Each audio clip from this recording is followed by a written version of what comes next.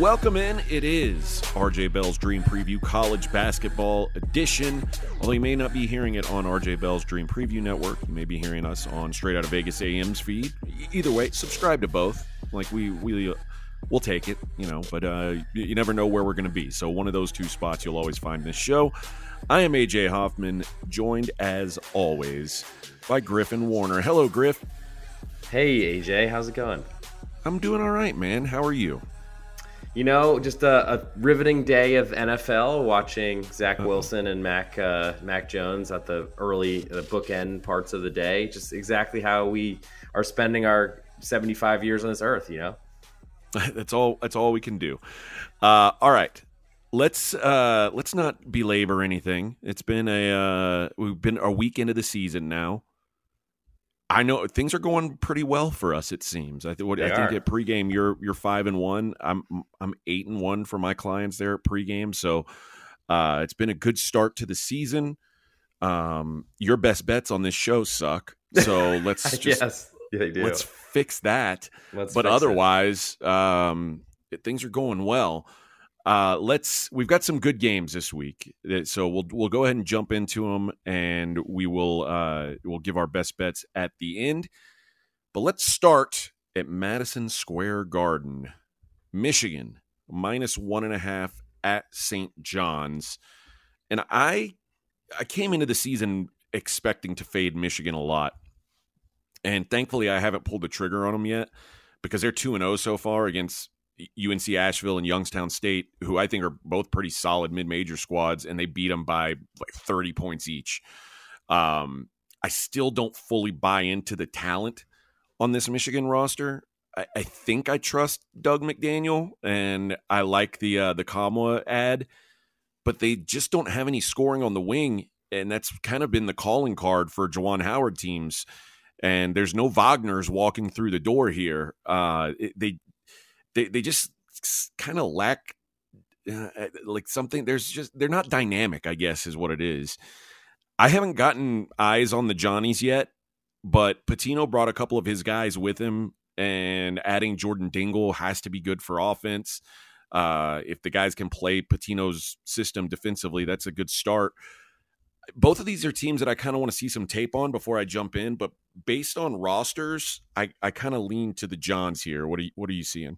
Well, it's interesting because I feel like Michigan probably is more talented than the Johnnies. I think they're a little bit more trustworthy because they have a better, more stick-to-itiveness, more of a roster that's played together before. But I'm still not really a believer in Mr. Howard as a head coach yet. I know he's great at getting technicals for fielding basketballs while on the bench and doing things of that nature.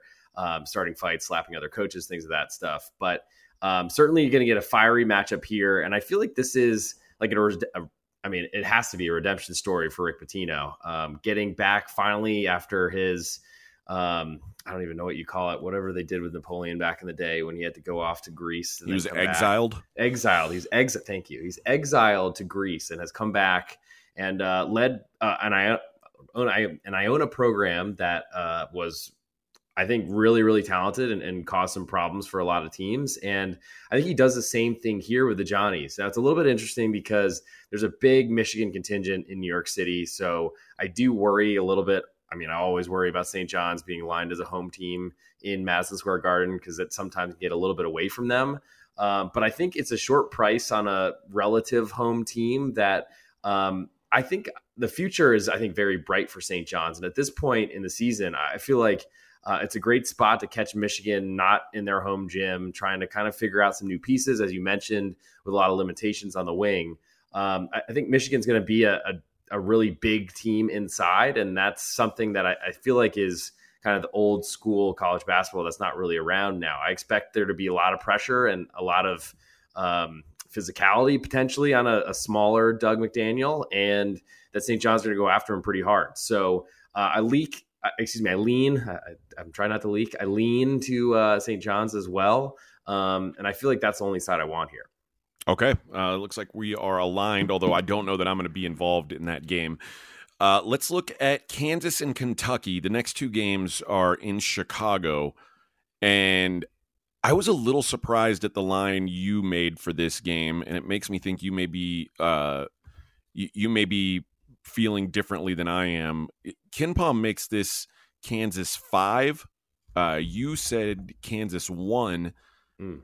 I made it 4. I'm curious your thoughts so far on what you've seen out of Kentucky, what your expectations are of them. I mean, obviously, most of these teams we're talking about for the first time, but I take it you're probably higher on Kentucky than I am based on that number.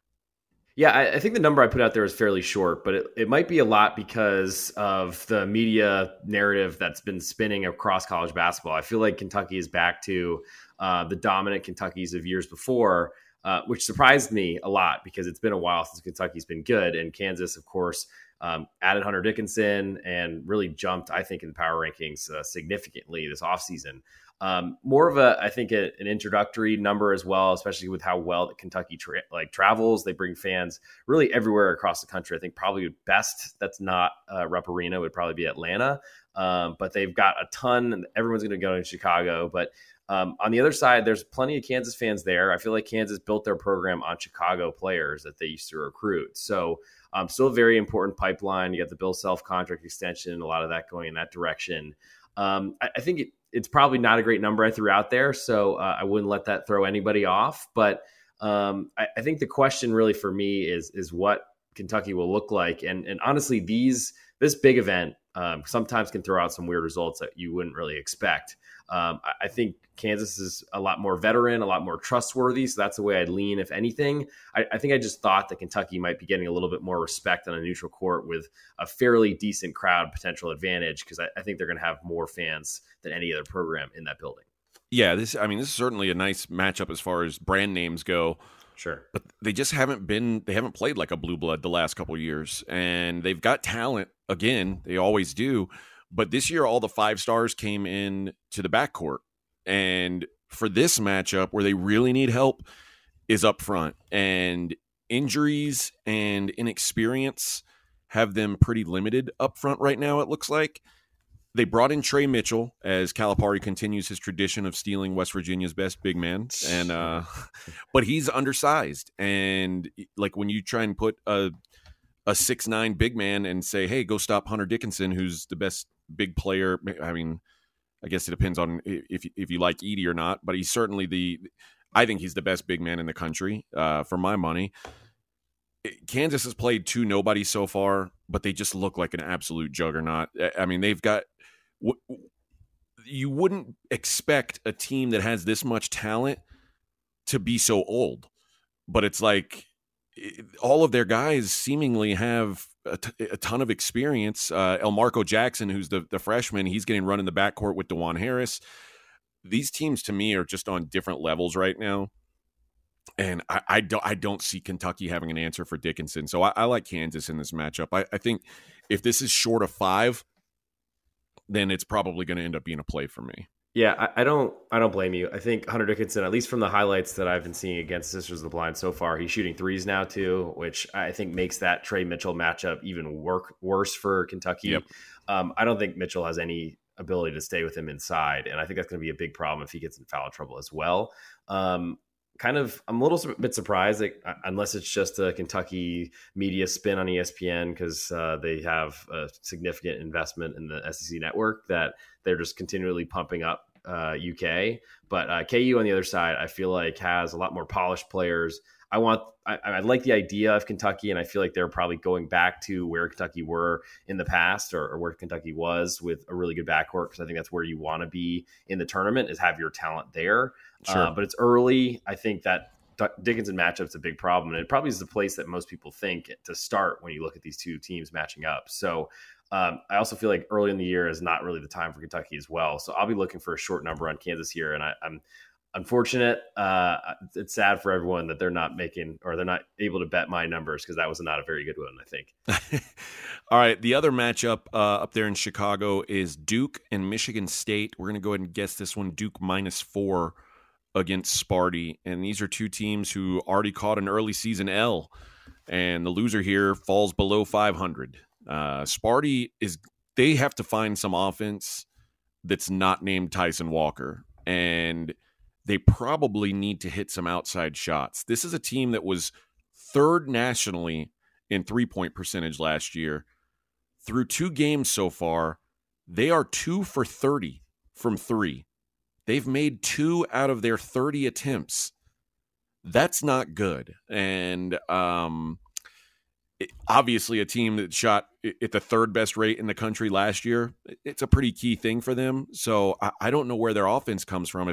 There's got to be some positive shooting regression coming. I don't know if Madison Square, or if a neutral arena, an NBA arena is the place for it to get jumping. But Duke's big issue in the Arizona game was they got punked out on the glass. Like they fell behind early, and they only lost by 5 points, but it never felt like they were going to win that game. And I think part of it is it's becoming pretty obvious that Shire isn't anything special as a coach. And he's the guy who got picked, and he's certainly not Coach K. The one positive I took from that Arizona game is the freshman Jared McCain, who the stats aren't really like jumping off the sheet at you, but he's a hustle guy. He looks way more well-rounded than what I read about him coming into the season. I was under the impression he was just a pure scorer. But this guy looks like he's going to play defense. He's going to rebound. He doesn't care if he's shorter than everybody. He was getting in there with the trees and making things happen. I like his game. I think that he might be a player to watch. To me, though, these are 2 teams that I don't know that there's much of a difference in. So on a neutral, I've got a chance to catch more than a possession. That's probably the way I lean. I don't particularly like either one of these teams, but I'll lean towards Michigan State. Yeah, speaking about Michigan State last year and their incredible, like almost unconscious 3-point percentage numbers, they were, to me, a team you played at home because they had a much higher chance of making those threes. And then they made enough of them, usually in clutch spots as well, which you wouldn't expect those rating and percentages to be as high as they have been or they were last season. Maybe we're getting all the regression to the mean that we were expecting in the first 2 games, but I feel like there's a little bit more trouble under the surface than maybe is a hot Tyson Walker from last season that really allowed them to feel a little bit more comfortable. I think the loss of Joey Hauser also as a pretty much all you can do shoot everything type of power forward who also spread the court a lot was really important to them. And Malik Hall just hasn't either been healthy enough or hasn't really been able to be consistent enough from a 3-point percentage and outside shooter type of position, which I think he could be, but until they do it, I don't think we can believe that they can do it. I think when I look at Duke internally or on the inside, Filipowski is going to have, I think, a really good time against this Michigan State team. Sissoko's older, but he's got a bunch of inches. He's got 3 inches on him. And then with Xavier Booker, the freshman, I feel like those are some big question marks for me for Michigan State on the inside. If they can get Filipowski in foul trouble or something like that, get him off the floor, not playing as many minutes, that'll be a huge win for Michigan State. My biggest question, though, for Michigan State, yes, they're getting a decent price here, but they're, to me, always so poor in this tournament. It's kind of amazing to me that they're still invited as one of the top 4 programs in the country because they haven't been one for a while until they went on a decent run and upset Marquette in the NCAA tournament last year. But things have not been good in East Lansing for a while now. And so I'm usually not a Duke backer whatsoever, and I don't know if I'll get a price where I want to potentially get in. But I think there's a lot more concern for me with Michigan State and their performance so far than Duke losing, yes, it was at home, but to a very good Arizona program that probably is going to win 30 games this season. Yeah, that does make some sense. And like I talked about Kentucky not playing like a blue blood recently. I guess you could certainly say the same for Michigan State, although that tournament does kind of make you forget. Right. All right. Speaking of Marquette, that's where we'll go for our last marquee matchup of the week. Marquette +1 at Illinois is the projection for Tuesday. Illinois is a team that I think is going to get better as the season goes on. The talent is certainly there, like Terrence Shannon, Coleman Hawkins, Quincy Guerrier. Like the problem is they don't have a real point guard to run the whole thing. They're averaging double-digit turnovers through 2 games, which is a problem when you face Marquette that's averaging 15 forced turnovers per game. And this Marquette team, like, I mean, we talked about it on the first episode that this was a team I think could potentially win a national championship. Like, Kolek and Oso, it's like the kings of pick and roll. Cam Jones is averaging 22 a game so far. And this is also the Shaka road dog spot where Shaka Smart on the road as an underdog, 65% ATS in his career. That's an insane number. Like I said, I think Illinois is going to be good. I think Marquette is already there, so I like Marquette catching. I mean, I'd like them catching anything certainly, but I'd like them up to 3. So, what do you see in this matchup? It's hard to disagree. Point guard's the most important position in this sport, and I think in college it's especially important because the turnover ratios that you see in college versus the NBA are exponentially different. I feel. I don't know if there's ever a time that Shaka's going to go back to the Havoc, but I mean, I swear to God, like this is like a wave your arms in the air like I'm doing if you're watching us on video, like do it here, Shaka, but I don't think he will, unfortunately. But I do think he will put on a lot more ball pressure than maybe he would against another team that doesn't have this type of weakness. You mentioned it. Marquette returned so many good players from an outstanding team that shocked a lot of people's expectations. I think there is a theory that they're going to revert to the mean because there was low expectations for them coming into the season, and they ran away with a Big East tournament that had the national or the Big East regular season conference championship that had a national championship team in it. I think I'm more concerned with where they're playing going to Champaign because I think that's going to be a really tough place to play. Early season, of course. But that's not close to Chicago from what my experience is. And it's like, I haven't been there, but from what I understand, not very close to Chicago, kind of a weird trip to get there. I'm sure they can fly into Champaign or something like that. But ultimately, I feel like Illinois are going to be a better team later. And I have not had a great success record fading Terrence Shannon. He honestly kills me and I can't really explain it. But I feel like there's a lot of bigs on this Illinois team where Marquette's a team full of guards, and I generally lean to the guards more so than the forwards or the bigger guys. So spread them out, force a lot of turnovers, I think is the game plan here. I think that works, and I think that is one of those few things that does travel is turning your opponent over, getting them less shots, getting more shots for you, getting better shots potentially at the rim, uncontested layups and things of that nature. I think a lot of times, and really one of my angles that worked well last year for me and something I'm trying to do this year is to bet a lot of home favorites that are short, that can't be lined much higher than they are. And I think Illinois fits this with the pretty much high expectations for Marquette coming into the season. But I don't know that this is an Illinois team setup that I want to really get anything involved with until we know that they're going to control the ball. And they couldn't do it last year with a better point guard. So I don't know why we would believe it to be fixed all of a sudden just because Terrence Shannon and TJ Shannon is there another year. Yeah, I've got to stop believing in Underwood so much. He's cost me plenty of money over the last couple of years. I mean, and he should be. I wonder if it's just because he shocked the haters, the doubters, Oklahoma State being one of them, his employer, and then jumped this big Illinois job, and it's kind of been middling since then. But that's kind of like a Big Ten job: is you lose a bunch of road games and then get disappointed at the end of the season. That's it. All right. Before we get to best bets, get college basketball season access from any pro you choose. Normally $575. You can get it for only $477 when you use the promo code college when you're checking out, and that is good for 7 days. So that's any pro college basketball all access. Griffin, myself, Steve Fezzik, Goodfella, Essler, all these guys do college hoops. Whoever you like, and it's only $477. Save you $100 there. Just use that promo code college at checkout. Who's been going first on best bets? Because we need to switch it up. Yeah, I agree. I think it's been you. So why don't I take the reins here and thank you for conceding the T-box, and then we'll see if we can potentially change some things around because our pregame bets have been going very well. Unfortunately, my on the podcast bets need to get fixed, as you mentioned. So to start there, I'm going to go deep into the southern part of the United States.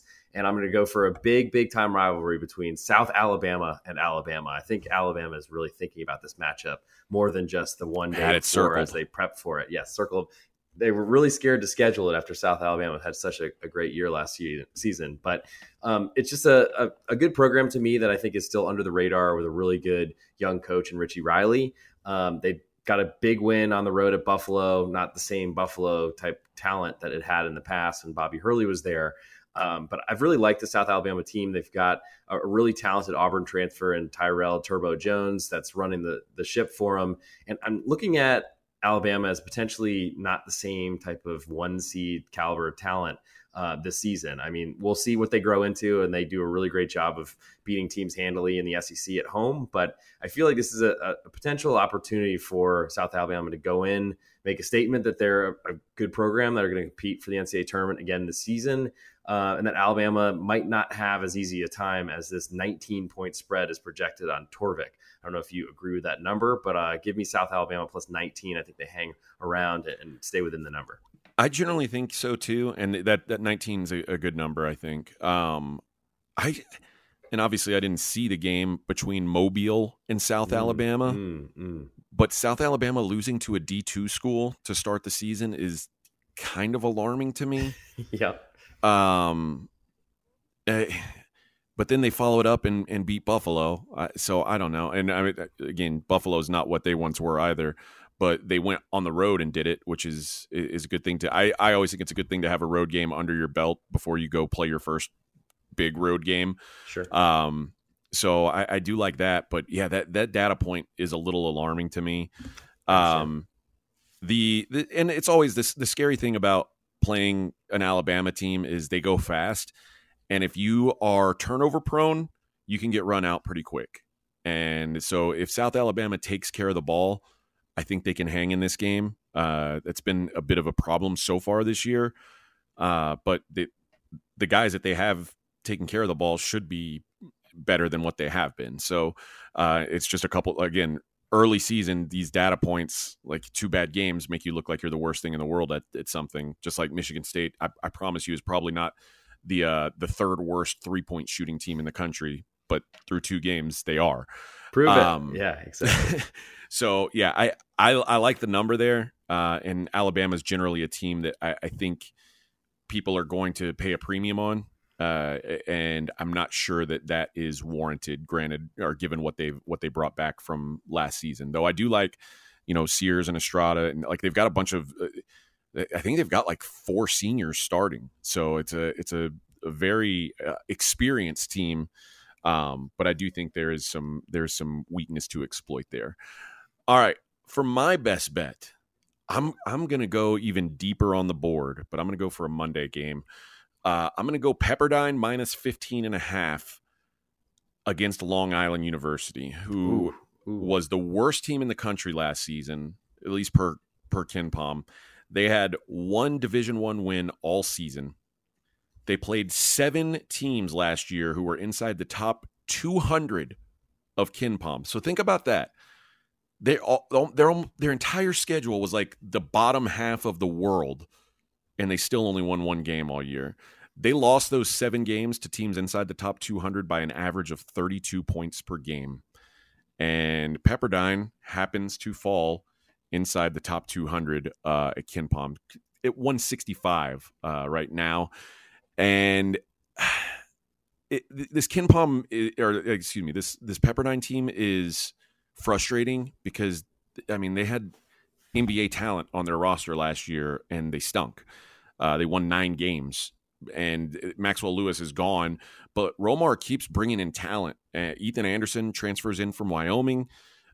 He's immediately taken over the point. They're comfortable playing fast, and they've got enough athletes that they should be able to dominate a team full of D2 level kids. And the biggest issue for Long Island is if you're a bad team and you play ultra fast, you can get, like I just talked about, you can get run out. Like if you're not making plays and all you're doing is creating more possessions, it's a recipe for big margin losses. And that's what I think the case will be here.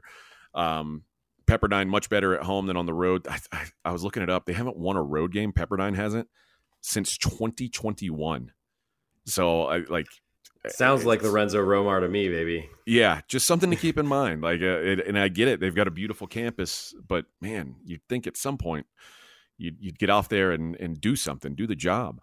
But this, for me, it's mostly just this feels like Long Island is getting more respect than they should. You know, I think having Rod Strickland is a cool thing when you're in Brooklyn and you're trying to get players in, but I don't know that he can coach. And if he doesn't have talent, which he doesn't, until he does, it's going to be very difficult. So give me Pepperdine to handle business here. Minus 15.5 is the available number. Yeah, Ethan Anderson, a former USC talent as well before he transferred to Wyoming. So being that we have been so respectful of the USC Trojans on this podcast to start the season, and I think going back now 3 seasons we've been doing this, I like it. I mean, it's about time Pepperdine gets back on the map, and maybe this Ty Strickland guy is just a nepotism thing, playing for Rod Strickland, LIU Brooklyn. Both brothers are playing there. And by the way, USC got us to the window again. I'm 2-0 back in USC this year. Yeah. They might be our squad. They might be. They might be. I like what I'm seeing out of them. All right, that is going to do it for this episode. Hopefully give you some nuggets to chew on for the big games this week, and hopefully get some best bets to the window as well. Griffin, appreciate it as always. Thank you guys for listening. Subscribe. Tell your friends. Tell your friends to subscribe. Tell your friends' girlfriend's mom to subscribe. Whoever. Just have people subscribe. Appreciate you guys, and we will talk to you on Thursday for the Friday, Saturday, Sunday episode. Take care, guys.